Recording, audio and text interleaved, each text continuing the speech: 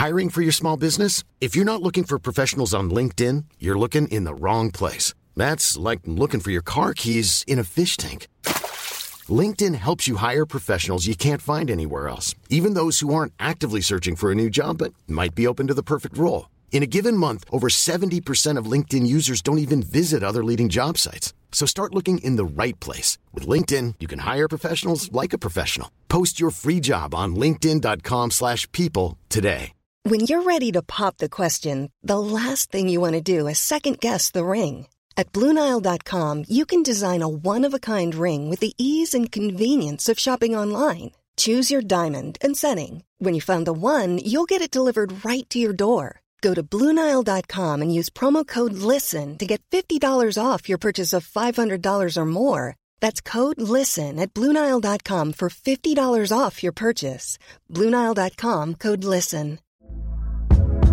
Hey there, it's Michelle Norris. I'm host of a podcast called Your Mama's Kitchen. When I travel, I'm usually looking for a way to find a taste of home when I'm not at home. And one of the things I love to do when I am at home is entertain. And Airbnb allows me to do that. When I was in California recently, I rented a house that had a great kitchen. And when we were sitting around the table, we were all thinking, we're in someone else's house. Someone could be in all of our homes as well. If you have a home, but you're not always at home, you have an Airbnb. Your home might be worth more than you think. Find out how much at airbnb.com/host.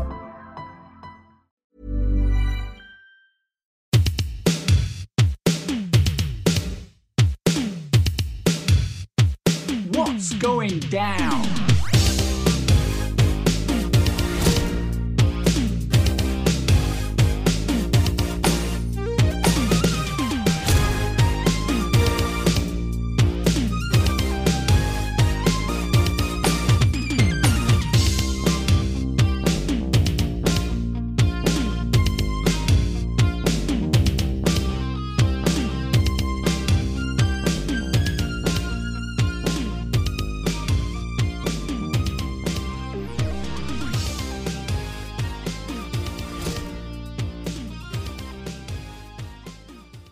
Hey everybody, and welcome to a brand new episode of What's Going Down. My name is Kenny McIntosh, and unfortunately, Finn Martin chose to be unprofessional and walk out before... No, I'm kidding. Finn Martin is here with me today, and we're here to talk about all the wrestling, including the infamous walkout from last night. Finn, how are you today? I'm hoping that we're okay and we're on good terms. I feel like you just need to be sure these days after the Sasha Naomi incident. Well, exactly. Yeah, we might have to have like mediation, get the reps out, to represent us, Kenny, and just smooth things out and just make sure everything's hunky-dory. No, I'm fine, Kenny, I'm fine. And yes, Sasha and Naomi. When things like this happen, you realize that, all is not right with the world in WWE, at least between Sasha Banks and Naomi and WWE management, as we understand it. Or is it part of a storyline? And will they come back as villains? What do you think? I don't think it's a work, I've got to say. I feel like it's a real situation. I just don't see what the benefit would be to the angle. But I mean, stranger things have happened. But we will get into that in detail when we kind of get to the Raw portion. But I do want to, we recorded last Thursday to do Power Slam and the Overrun. And then on Friday, the story came out that Roman Reigns is going to be, because he did the speech at the house show, right? The Trenton, New Jersey house show. Yeah, the night before WrestleMania Backlash in Trenton, New Jersey. Yeah, and he'd done the kind of speech about what it means about, I don't know if I'll be back. So what has transpired is that Roman Reigns is now going to be more of a part-time performer. He is going to be wrestling on, I think the dates that were put out for next year is maybe 6 to 8 pay-per-views for the year rather than 12. He'll be on select TVs to promote his stuff. So this is a pretty big change, I guess, in the landscape of WWE, because if this is happening, then they need to kind of get their finger out to create someone to pass the torch to for him, or start getting someone ready. What do you make of the news of Roman cutting back his schedule, which usually means, if they're cutting back the schedule, that's the beginning of the kind of less and less and less. Does this mean anything for WWE? Does it change any plans that they've got? What do you make of the news? Yeah, I mean, I think it changes many things in WWE, not imminently, but certainly long term for obvious reasons.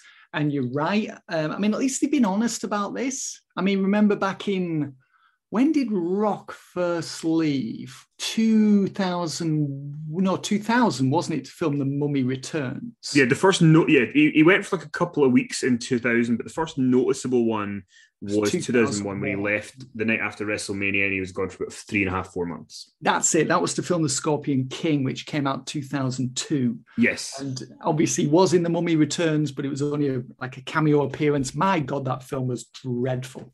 Absolutely awful. I'd rather watch I'd rather watch The Mummy Returns than Forrest Gump. I've got to draw the line somewhere. I thought you were going to... I thought a Cena thing was coming out there. I didn't know where that was going. But I've never seen a Cena movie apart from, was it Daddy's Home? And he just turned up at the end. No, that's not true. I watched Bumblebee, didn't I? And I enjoyed it. He was good in that. There you go. Let's give Cena credit for his performance in that film. And it was a heartwarming movie. But yeah, I mean, with The Rock, it was very subtle, and they didn't really want to disclose this information to the public that Rock was leaving. And I think it only became obvious to the majority when SummerSlam 2002 took place and Rock was booed out of the building against Brock Lesnar. And it was as if everyone realized that was it. You know, he's no longer a lifer. He's no longer here full time. He's just going to drop in now and again. And we resent him for it. And you've got to give WWE credit for actually putting this information out there. Nick Khan did that interview back in, I wrote about this in the latest issue of Insider Ups magazine. Nick Khan just did an interview in which he said that they were helping Roman Reigns transition to this next phase of his career in Hollywood. Mm-hmm. And they were, you know, all for it. You know, they were really pleased for him. There was all these things we were going to do to assist him in this process. And just really they saw it as inevitable that this was where he was going to end up. And rather than trying to block it or, you know, talk him out of it or resenting him for it, they were seeing this as something that really needed to happen for Roman. It needed to happen for them as well. And that it was better for everyone if they facilitated this process. So, yeah, I understand why he's doing it. He's got to give it a try. I mean, it might not work for him. I mean, there are amazing similarities between Roman and the Aquaman fella, Jason Momoa. Jason Momoa, yeah. Yes, I have watched Aquaman. So, I mean, they look very similar. So you do wonder, is that going to hinder him in Hollywood? Or is he going to get those big gigs? Because, I mean, that's obvious, isn't it? They're both very good-looking guys. You know, they've got the great physiques. You know, they look like A-listers. You know, if Roman Reigns didn't have such a striking resemblance to a current A-lister, then I'm sure he would become an A-lister. But due to the similarities, that could maybe be a problem for him. It could. I mean, but, you know, it's funny because you mentioned about Nick Khan, you know, being all for the transition and all that. I mean, at the beginning, Vince McMahon seemed to be publicly on board with The Rock's transition into Hollywood. And obviously that changed. But I think the thing with Roman is that now that they've seen this happen before, they know how this goes. Yeah. You know, Rock left, Cena left. I mean, Cena making it in Hollywood, anybody can make it. If that guy can make it in Hollywood, then there's hope for anybody. Do you know what I mean? But so I think Roman will do well, but I do think it throws up, you know, before we thought that, you know, Roman's going to keep the title, you know, maybe past WrestleMania next year if he beats The Rock, and maybe there'll be somebody down the line after that who he loses to. But this almost feels like this is going to speed up the process of, I mean, is Roman going to drop the belt this year? Because the strange thing is they've unified the titles. Yeah. And now Roman's basically going part-time. So yeah, it's this weird spot that they're in. I don't know how much notice they've had that he was going to, I'm sure they knew he was going to go part-time eventually. Yeah. But yeah, he's been talking about it publicly, Roman, at least since October. So this is not a new development. He's probably been talking about it. Well, he didn't he have a small role in the Hobbs and Shaw movie? He did, yeah. He did. So I haven't seen that film, by the way. Won't be watching it, but he had a small role. I have tried to watch a couple of those Fast and Furious movies and just had to turn them off. Oh, they're dire. But they've got an audience. Lots of people like that sort of thing, and good for them. So, I mean. That was the most backhanded way. People like that, and good for them. Lots of people hate pro wrestling. I mean, almost everyone I know hates pro wrestling. Some people detest it. Some people just loathe pro wrestling. Maybe they just detest that it takes their time with you away from them. Maybe they just know if pro wrestling wasn't around, they'd get more F. Martin in their life. Well, maybe once upon a time, but I mean, it's not. I don't work quite as many hours as I used to.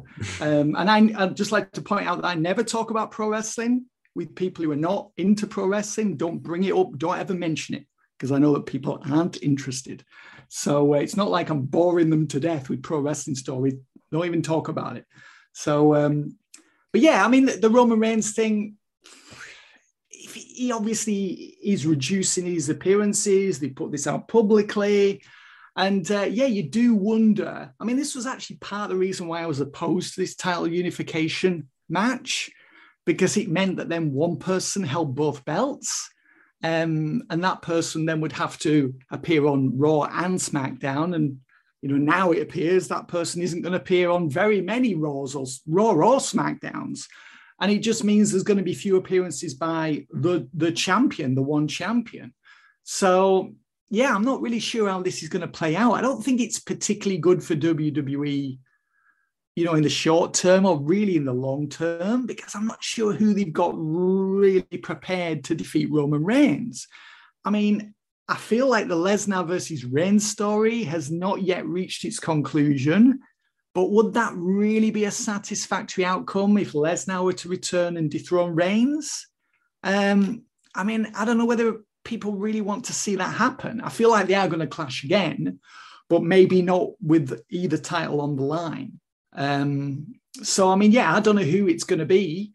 I did notice on the Clash at the Castle advert for the on sale for the ticket, tickets go on sale this week for Clash at the Castle, as people know. Mm-hmm. They had a large image of Roman and a large image of Drew McIntyre. So I know, you can't always read these things into the paraphernalia and the advertising that they put out there, but it does indicate what we've suspected, that it'd be Reigns versus Drew McIntyre on the big show. Mm-hmm. So could it be Drew who dethrones Roman Reigns at that event? I mean, Drew's been champion before. I mean, he feels worthy. He feels like he's somebody who could beat Roman Reigns for the belts. And I think that would be colossal for Drew if it were to happen there at that show. So maybe they're just leaving the belts on Reigns until then.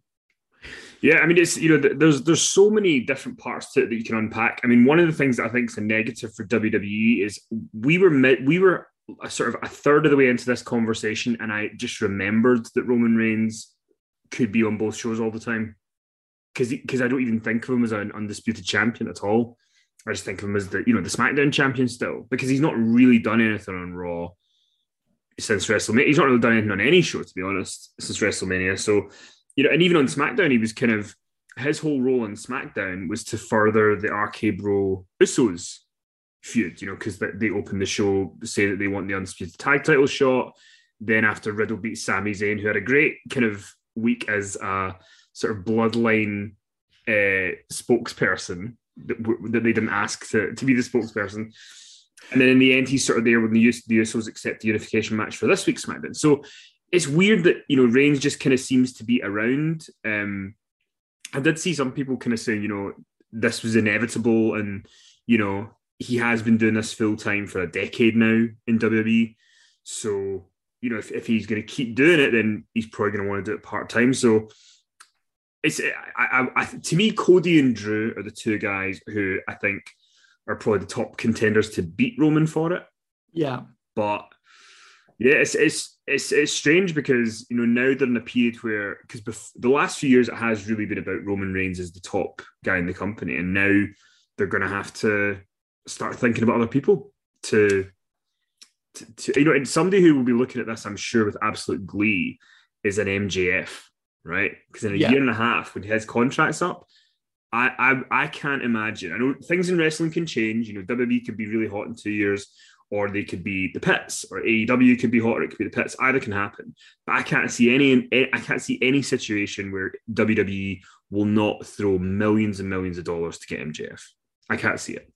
I think they will, because they're going to need younger people and somebody who can get over. And if MJF is available, and they need people, I think this is actually quite a good thing for him in some ways, because WWE might be, more intent on looking for people if Roman Reigns isn't there every week. I wrote that in the next issue of Inside the Ropes magazine. Maybe that's subconsciously where I got it from. Well, look, Finn, as Finn Martin said in the next issue of Inside the Ropes magazine, but it's true, right? Because especially with this information, with the Roman thing, if Roman's not around, who else have WWE got that they can go after that could make a difference? But in AEW, I think they're gonna sign him. They'll offer him a lot of money, and it'll be an interesting time for AEW. Will they be able to retain him? I think he'll have been champion by then. I think he's going to win the title later this year. That's my prediction. Mm-hmm. If I was AEW, I would basically have a word with him and I'd say, Max, stop talking about this publicly, because it makes us look like fools. Just don't bring this up anymore. Yeah. Just do not mention this publicly, because there's more than 18 months until your contract expires. And in that time, we want to make you a star. Well, you're obviously already a star, but we want to make you a bigger star, and we want to make you champ. And if you're talking about leaving, what does that say about your commitment to this company? Just don't talk about this publicly. So I heard Cornette bring something up that I don't think we've talked about, and I'm kind of curious what you think on it. So obviously MJF was properly signed to AEW. It wasn't straight away because he was still in MLW when AEW started, but he got signed later in 2019. Maybe it was like the end of 2019. But anyway, so I wonder if he's still in the same money that they would have signed him for originally. I believe that he is earning a lot less than. Obviously, he's going to be earning less than Daniel Bryan and CM Punk, who I'm sure are earning more than anyone there. Maybe the Young Bucks are doing very well because they've got those second jobs. I'm not really sure what they do in the main job as wrestlers, but apparently they've got second jobs as well and do something there. I'm not really sure what they do, but anyway, they do something there. But yeah, as I understand it, he is earning less than other people on the roster. And he's definitely one of the top 3 stars in the company right now. I would say probably Punk is number 1. Bryan's actually probably number 3, because he's really they've toned him down lately in this, Blackpool Combat Club 6-man matches. So he's not, pushed to the front and center anymore. MJF feels like a bigger star than Adam Page. So I'd say he's like number 2 guy in the company. And if he's not earning sort of money that's comparable to people who are in the top 5 earners in the company, then he's got genuine grounds for grievance. I remember back in, I think it was 2000, and Goldberg worked out that he was earning a lot less money than basically every other headliner in the company. And he went home. He just said, no, I want more money. And they ended up paying him it, and he returned to work. I think that was it was either 2000, it was either 99 or 2000. And he just disappeared. He just left. Actually, it was 99. I've just remembered. 99. So, do you, if you were AEW, if you're Tony Khan right now, if he wants to retain MJF, should he sort of go to him and go, look, I want to give you some more money for the remainder of this contract, or do you leave it to the end of the contract? What's the best thing for him to do if MJF is on a lot less money and clearly is one of the sort of main stars that they've got? Well, they need to have a conversation. And firstly, about MJF talking about potentially leaving and going to the highest bidder. In a sense, he can get away with it, I suppose, because he's a heel, and he takes that heel role very seriously. It's as if kayfabe still exists in his world. And there's, I think that's quite admirable that he's managing to project that in 2022. But yeah, they need to have a conversation and just needs to sort of tone that down. And Tony just needs to say to him, Max, what do we have to do? Firstly, to appease you, to make you happy, to make sure you're content. And secondly, what do we have to do to extend your contract by another 18 months or 2 years? Because we want to make you champ and we want you to have more than one reign and we want you to stick with us until 2026. So they need to just get together and work it out. I mean, I don't know whether he wants to, because if I was MJF, I don't think I would want to stay in AEW beyond 2024 either, because the real money's in WWE. And, you know, that's the company with the largest reach. Is it going to become a much bigger star there, potentially, if they don't ruin it for him? And lots of people are saying, well, if he joins WWE, he'll end up as a manager. That could happen. That is absolutely possible. That is conceivable. They could ruin him. But I mean, as every wrestler knows, or any performer knows in the wrestling business, there has to be that leap of faith, and you have to give it a shot. You've got to know that. You've got to be able to. Well, yeah, you have got to know. You've got to know that you tried, and that's why a lot of people go to WWE. Like, well, this is the biggest company in the world. I might not make it there, but I need to give it a try. I need to know that I either can or couldn't make it there for whatever reason. And the only way I'm going to know for sure is if I go there and roll the dice on myself, on my own career. I remember when Steve Austin signed with WWF in 1995. There was a lot of people trying to talk him out of it, because a lot of people in 95 had done very poorly in that company. A lot of, the company didn't really feel like a star maker anymore. It was like Vince had lost his magic touch. And certainly when Austin went there and became the ringmaster and they put him with Ted DiBiase and gave him the $1 million belt, I mean, the outlook, the forecast was bleak. I mean, you were watching then, Kenny. I'm sure you remember that. Yeah, it was grim. I think the thing, you're totally right. I think the thing that should give any MJF fans or any people who are concerned for MJF, the thing that should give them reassurance is that if they're going to chuck 3 million, 4 million, 5 million to MJF, they're not making him a manager. Exactly. He's going to know by the money offer they give him what they intend to do with him. It'll be very clear.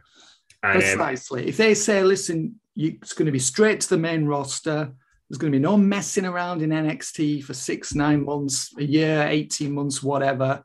We want you on the main roster. We're going to bring you in Royal Rumble, because his contract apparently expires January 1st, 2024. We're going to debut you at the Royal Rumble. You're going to win it, or we're just going to debut you in a segment. And we're going to start the push for you to become champ in 2025 straight away, give you a huge match at WrestleMania, and we're going to pay you $3 million a year, and we're going to pay you $4 million the following year and $5 million the year after. That message indicates that they are serious about getting a return on their investment. They're not going to job him out and make him look like a fool. It's just not going to happen. Well, listen, there's not really much to say about SmackDown. Obviously they've set up the unification match for next week, but the one thing that was notable on SmackDown is Ronda Rousey did do an open challenge for the SmackDown Women's title, and Raquel Rodriguez answered the challenge, and she dominated the champion for most of the 6 minutes that they had the match, and then Rousey got a kind of fluke win by rolling her up when Rodriguez was going for the powerbomb. What did you make of this open challenge and Raquel kind of getting to look like she was able to hang with Rousey here? I thought it was okay. Ronda's still not connecting with the audience. We've said this previously, and I think there were moments in this match where it should have been, high voltage in the venue. There should have been an electricity amongst the audience, and I just don't think they were really feeling the match. And it was slightly off in places. Rousey still, I don't know what's going on with her, but she's just not sure-footed as she once was. Just isn't that crispness there. It's like she doesn't really seem to, I'm not quite sure why she's not as good as she was in 2018, 2019, but she just isn't. We all know this. We can see it. I thought Raquel did a really good job. I thought it was a respectful match to her. I like the way that she didn't tap out to Ronda Rousey, which was it was kind of like, as you said, like a fluke pin. And afterwards, Rousey offered Rodriguez a handshake, which she accepted. Yeah, I mean, I wasn't expecting this match to take place so soon. We'll see what happens next week and in the coming weeks as to whether or not this was a good idea or not. It wasn't a disaster. I don't think this really was a setback for Rodriguez, because it would have been the wrong result for her to win the belt so early in her career. I'm sure most people would agree with that. I don't think she was humiliated, or I thought she, gave a really good account of herself, and she was obviously calling the match. Ronda just lets her opponents put the matches together. But when it ended, Kenny, all I could think was, we need Bayley. And most of all, Ronda Rousey needs Bayley.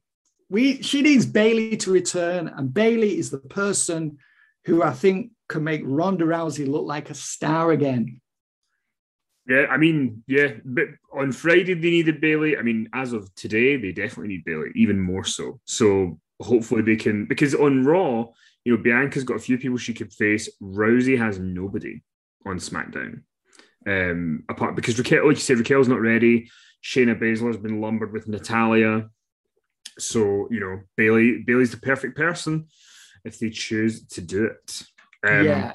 I mean, they said on commentary that Charlotte Flair will be out indefinitely due to the broken arm she suffered at WrestleMania Backlash in the I Quit match with Ronda Rousey. That's obviously not a real broken arm. It's a storyline broken arm. So maybe she won't return till SummerSlam, maybe. I know she's going to have a few months off, isn't she?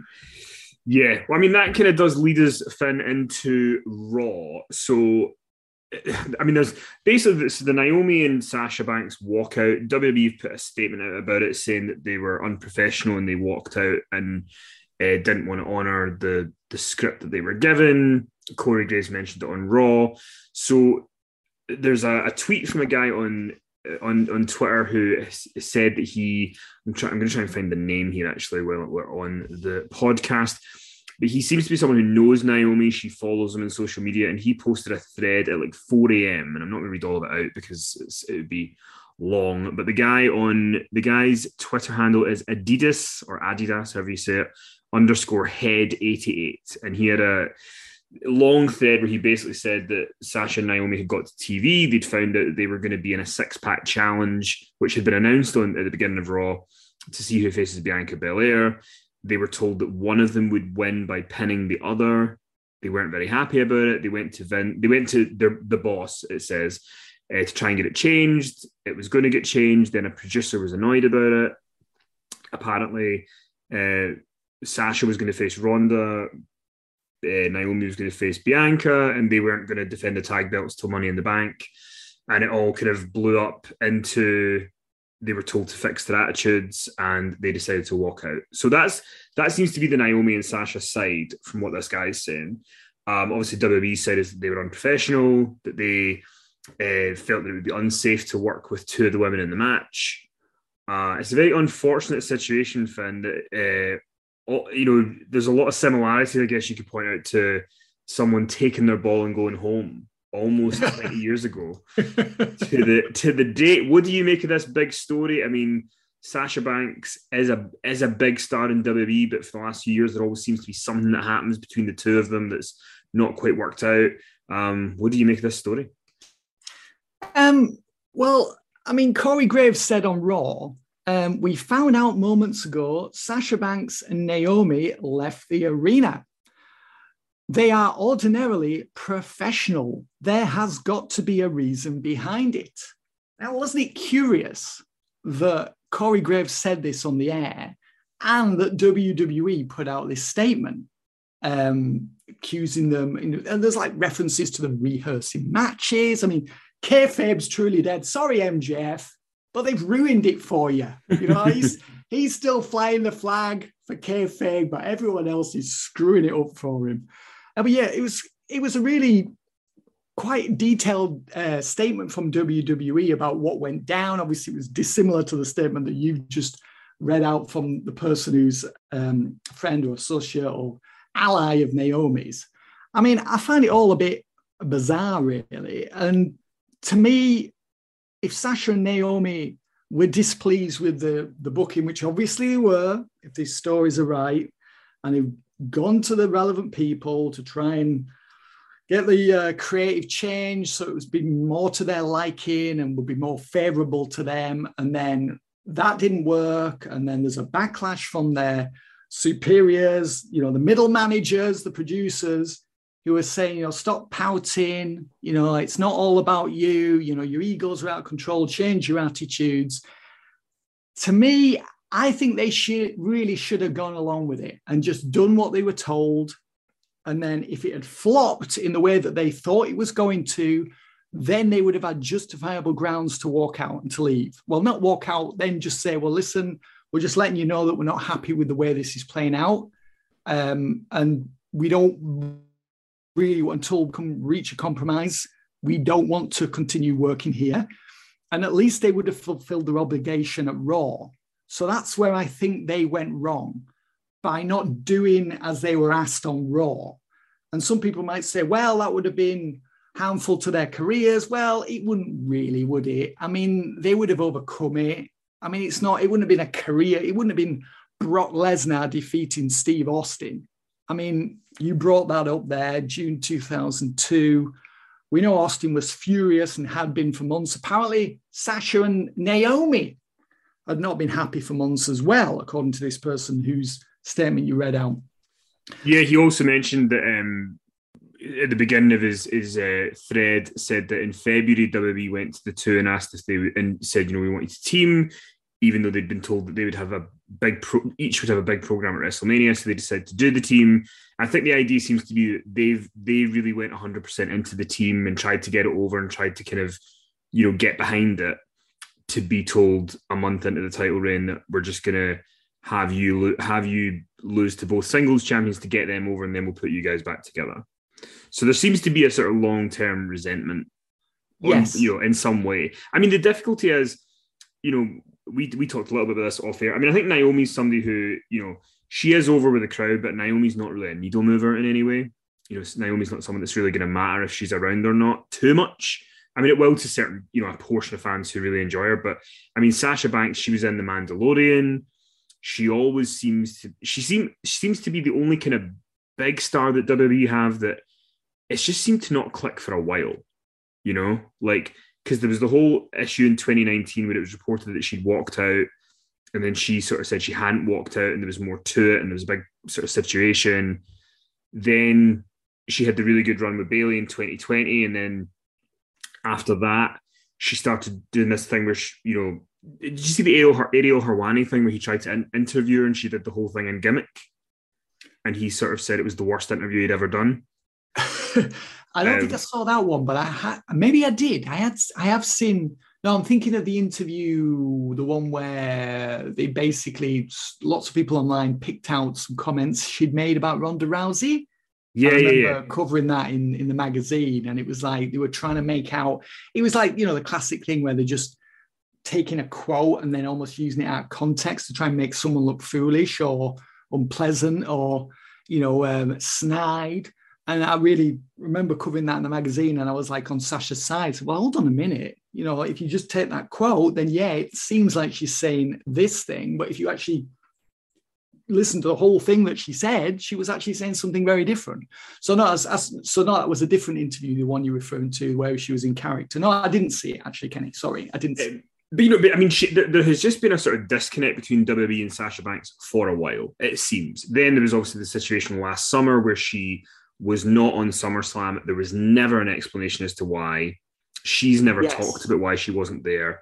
There just seems to be this disconnect. Now, I don't want to be like, WWE are right, because I don't know what went on. I don't want to say that Sasha was right, because we don't know what went on behind the scenes. But something has definitely been brewing for a while. I know that there was some people saying, well, as her contract up soon, maybe she's annoyed. I mean, it'll be curious to see when her contract is up, because if it's up soon, I could see her leaving.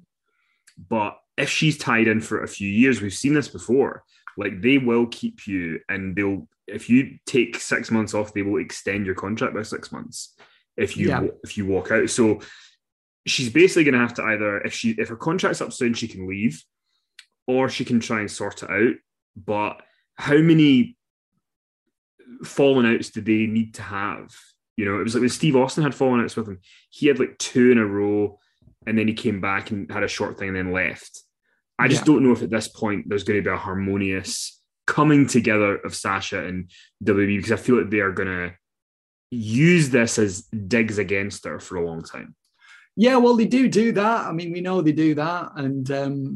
And you know, Sasha, I mean, she's been there a long time now, and maybe she feels like she's done everything she can, which I think she has. She's headlined WrestleMania, and I can imagine that her ego was bruised because she wasn't in one of the top spots at WrestleMania and was in like a tag match. I mean, her and Naomi did win, and I thought the match was a lot better than it was going to be. I mean, I thought they did well. The problem we've got, of course, is that they just don't have that much quality opposition. So I can understand there will be frustration about that. And I also understand the frustration as well about the booking if they're not happy with it. I get that. My point is that you need to just try and get it changed. If they don't want to change it, you're better off just doing what they ask and then recognizing that it failed. And then if all involved are like, well, hold on, that hasn't worked, that can actually then be very helpful in terms of you getting what you want. Because what you've done is you've gone along with what they wanted you to do. You raised your objections before you did it. You pointed out that it wasn't going to work. And then if it doesn't work, your views are then far more respected backstage because you're seen as a team player and you're seen as somebody who's working towards, you know, a common goal and better quality TV or matches or whatever. So, you know, you've got to play the political game backstage. You've got to pick your fights. And sometimes, you know, in pro wrestling, you've got to take one for the team. And if that means you looking bad for one night, then so be it. I mean, everyone's done it in this company. And I think Sasha and Naomi are established enough that they would have been fine whatever happened, however it played out. And sometimes in pro wrestling, when something, because everyone knows the score now, obviously, look at the statement that WWE put out.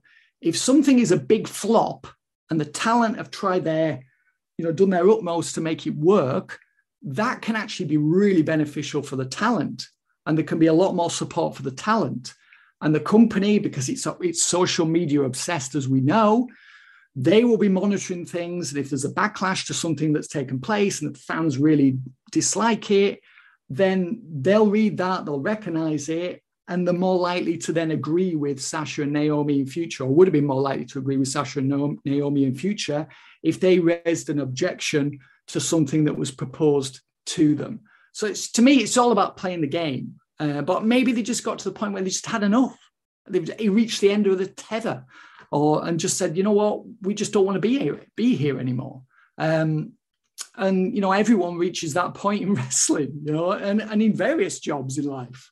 Happily, I haven't reached that point yet, Kenny, on this podcast. It's my job to make sure you never reach that point. That's my job. Hopefully I made some sense there. And I just sort of feel like you've got to just sometimes, you've got to just go along with it. And then afterwards, you know, do the post-mortem and work out what part of it was a success and what part of it was a failure. And if the whole thing was a failure, then you will actually receive loyalty points and respect points and every other kind of point backstage for going along with something and trying to make the best out of a bad situation. And I feel like that's what they should have done. But you know what? It's up to them. I'm not knocking them. If they felt that this wasn't going to work for them and they just had enough, they've got to do what they feel is right for them. I mean, I'll be curious to see if it does come out, if there was a producer who seemed to be, because apparently there was a producer who seemed to not be happy that they'd went to Vince and agreed to get something changed. And it was really the issue with the producer that seemed to be the issue. And the producer was telling them to fix their attitudes and all that. So I'm curious if we ever find out who that was. Yeah. Because that could tell us something, you know, if that person is being, and then, you know, also let's not forget that Naomi is married to Roman Reigns' cousin in the bloodline. So we're gonna, is Roman Reigns gonna just stay out of it? Is he gonna sort of stand behind Naomi on it? There's some interesting political elements that could come out of this as well. So we will keep an eye on it. And just in conclusion, this could end up being a really good thing for both if they can find a way of, in old style, switching the heat. Which, let's face it, in wrestling, they find a convenient scapegoat. This has happened before. Put all the heat on that producer. It's his fault. They can all get together again and work it out. And this could actually be turned into a storyline. It feels to me like they're already planning ahead. They're already preparing for that eventuality.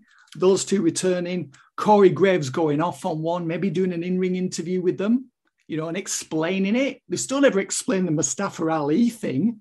But maybe Corey, because, he's been a long time basher, hasn't he, of Sasha Banks. He's often said she's got a big ego. Yeah. And that would actually work out really well if you had Corey in the ring, really giving Sasha a hard time about walking out and, having a big ego and making it all about her. Sasha could do the heel turn. And, you've got a totally new character for her. She has kind of felt a bit stale recently. She's somebody who should be on top, let's be honest. She's somebody who should be wrestling for the title. So this could end up being a good thing, at least for Sasha. And listen, before we go, let's kind of go through just some of the top points on Raw. So out of this whole thing, we ended up getting in the main event Becky Lynch and Asuka. Adam Pearce changed it to that as the main event. Winner would go on to face Bianca at the pay-per-view. Now, Asuka ends up getting the win, but with the spraying the mist in Becky's face. So Asuka wins, but it feels like this is really a sort of opening to Becky somehow getting in there and it being a triple threat match. But what did you make of the scramble that they kind of did to put something in the main event that would feel like a worthy replacement? Yeah, I liked it. They had Bianca Belair was at ringside. At one point, Lynch hurled Asuka into Bianca, who was, sat in the chair.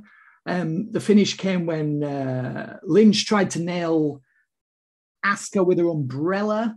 At this point, the referee's distracted, and Asuka intercepted the attack, counterattacked with the green mist, which they showed on replay. I think they were just, let's have a look at it on replay to make sure some of it actually connected before we show it on replay. Happily, some of it did. And then Asuka scored the pin. So you're right, it's like a tainted win for Asuka. I thought it was a good TV match, good TV main event. Wasn't actually that long, but it's a TV match.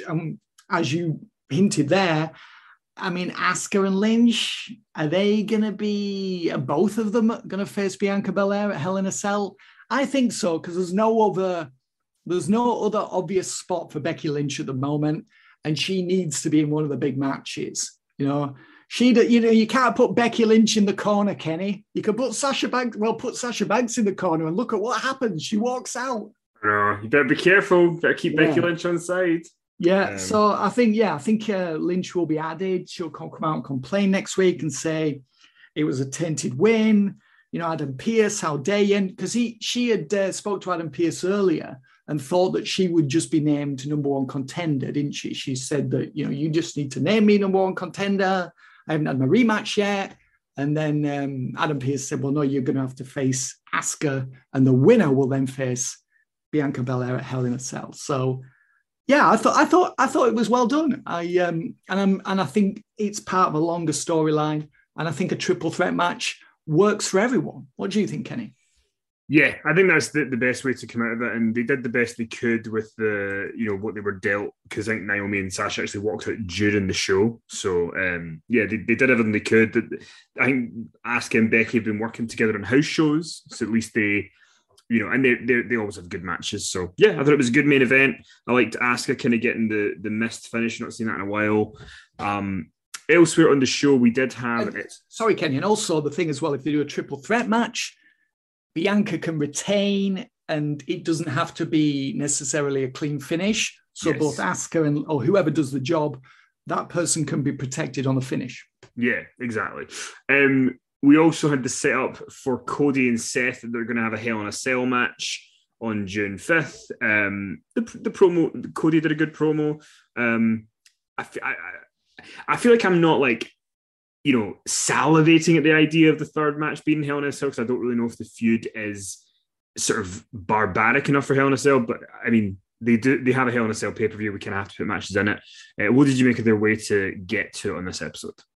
Yeah, I enjoyed it. I thought Rhodes did a really good promo. He was, alluded to Stardust and the problems he had, and looking at the lights, and just being a loser. In his previous incarnation in the company as Stardust, and accepting that he would never be the American Dream, but he was the American Nightmare. And I think that was an important distinction to make, that he wasn't trying to be his father, even though he's trying to do what his father couldn't do in the company, but he was his own man, his own character. So I think that was important. And I think, for second generation talents, I think it's important to obviously respect your wrestling heritage, ancestry, but also to be your own person and to have a career that's really based on you rather than the person that was in the business before you.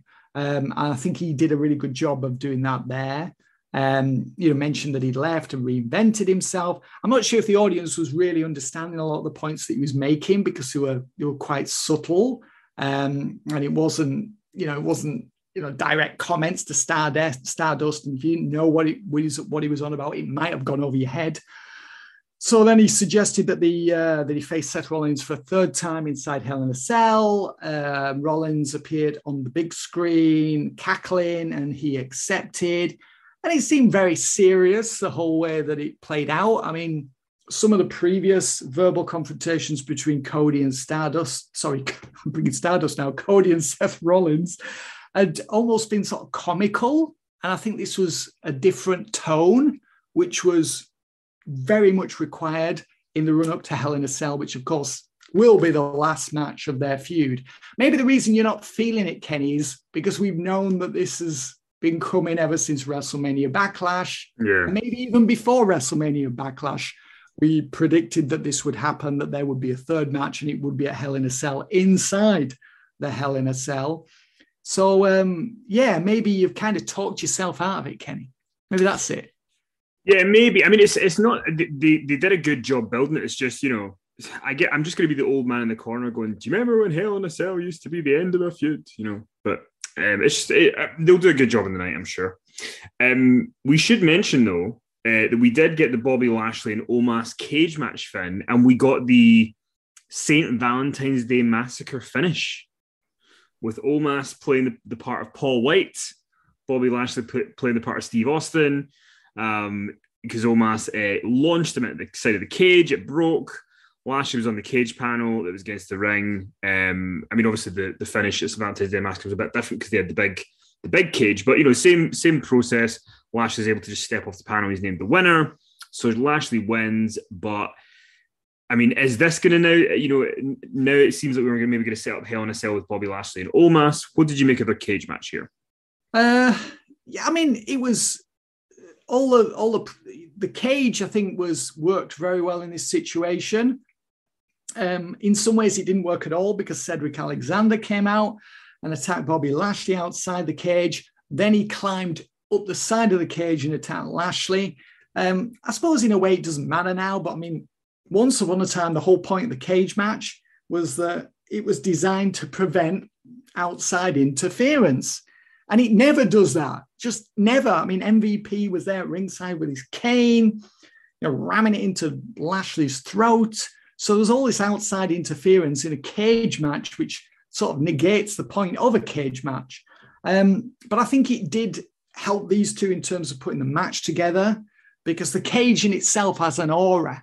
When we have a cage match, there's automatically more interest in the match, because there's still fencing around the ring. So I think the match did work. I think there was a lot of noise for it. There's a lot of interest in the match. You're right. Does this finish with Omos, who was very much in control of the match? throwing Lashley into the cage and part of it collapsing, and then Lashley fell to the floor and stood on the ringside mat. So he won the match by cage escape. And Omos was in the ring looking furious that, Lashley had evaded him and he wasn't able to pin him and finish him off. Does this mean that the feud must continue? And I fear it does. And I don't want to see any more matches between these two. I don't see how they're going to top that match that they had on Raw last night. I think that's really the peak of the feud. Yeah. I think that match actually was better than, I'm not saying better than I was expecting. I think it's because there were so many distractions that it was better than I was expecting. And if they have a Hell in a Cell match, I just don't think this feud needs it. I just don't think this feud needs Hell in a Cell. And I don't think I need to see another match between these two. What do you think, Kenny? Yeah, I mean, it's one of those things where they had it. I guess their plan was, we'll do this match, we'll do the finish where Lashley wins, but does he really win? And that can set up something more. But it's like, they're not going to top this because this was really fun. Yeah. And Omos can't really do anything. So, the idea of him in a Hell in a Cell match just isn't that appealing. But, maybe if they open the pay-per-view and they've got some fun stunts planned, maybe they can just, make it fun. But I'm not salivating for this one either, Finn. No salivation happening for Hell in a Cell just yet. I'm happy for Cedric Alexander. I thought he was great here, and I'm glad that he's such a talented guy, and he's somebody who I think has a lot of personality as well, certainly a lot more than he used to have. We often talked on this podcast how he was a total zero in the personality department, and I think he's developed a personality as a bad guy. And I like the idea of a Cedric and Omos tag team with MVP as their manager. I think that can work. Because we should mention that Shelton Benjamin is injured at the moment, so but this is a chance for Cedric to be able to do more in the role and shine a little bit better. So I thought he brought a ton of energy, and I thought he really enhanced the match here. Same. I thought he had a good night here. He showed some personality, which is not something he does very often. But listen, that is all the time we've got for today. That was the kind of biggest stuff on Raw that was happening. We'll be back on Thursday with Power Slam, where we on Patreon, Friday on the main feed, where we will chat about the news. We'll see if there's anything more that's come out about this walkout. Maybe they'll bring back WWE Confidential to do a story on it. And we will be able to tell you who the Jokers are from AEW Dynamite. And no, I don't mean the Young Bucks, but I mean, who will Britt Baker be facing? Who will Samoa Joe be facing? We will discuss it on Thursday. So, Finn, I hope you enjoy the rest of your day before we talk tomorrow, because we're going to be recording Judgment Day 2002 tomorrow for Patreon. We are, and I'm looking forward to this. I mean, that's partly because we've just reviewed Insurrection. So, what couldn't be better than that? But I'm looking forward to the Judgment Day review. And I'm going around to see a buddy of mine tonight. He's 53, Kenny, and he's just retired. Oh, wow. Well, that's how to do it. It is, isn't it? So that's it. I'm retiring. I've had enough. But yeah, you can head over to patreon.com/Inside the Ropes to check out that Judgment Day review later this week and tons more. Pre-order issue 21 of Inside the Ropes magazine at InsideTheRopesMagazine.com. And the wheels just keep on turning, Finn. We're here every week. They certainly do. And we should point out that issue 21 of Inside the Ropes magazine will be out next Thursday, a week on Thursday, May 26th. Perfect. And hopefully you will get that if you're a subscriber. Sometimes you can get it a day or two before. So it's always worth subscribing just on that chance. So yeah, I want to thank you all for all your support, and we'll talk to you soon, everybody.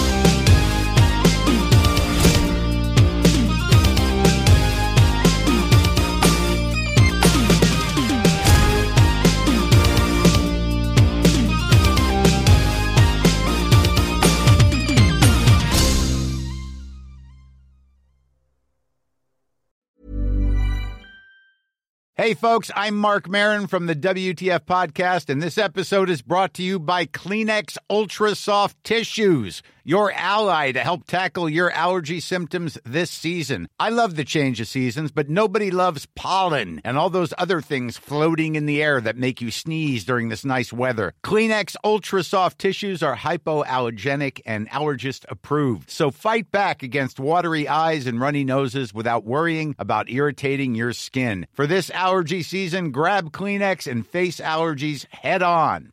Hi, I'm Daniel, founder of Pretty Litter. Did you know cats tend to hide symptoms of sickness and pain? I learned this the hard way after losing my cat, Gingy. So I created Pretty Litter, a health monitoring litter that helps detect early signs of illness by changing colors, saving you money and potentially your cat's life. Pretty Litter is veterinarian developed, and it's the easiest way to keep tabs on your fur baby's health right at home. Go to prettylitter.com and use code ACAST for 20% off your first order and a free cat toy. Terms and conditions apply. See site for details. Mom deserves the best, and there's no better place to shop for Mother's Day than Whole Foods Market. They're your destination for unbeatable savings, from premium gifts to show-stopping flowers and irresistible desserts. Start by saving 33% with Prime on all body care and candles. Then get a 15-stem bunch of tulips for just $9.99 each with Prime. Round out Mom's menu with festive rosé, irresistible berry chantilly cake, and more special treats. Come celebrate Mother's Day at Whole Foods Market.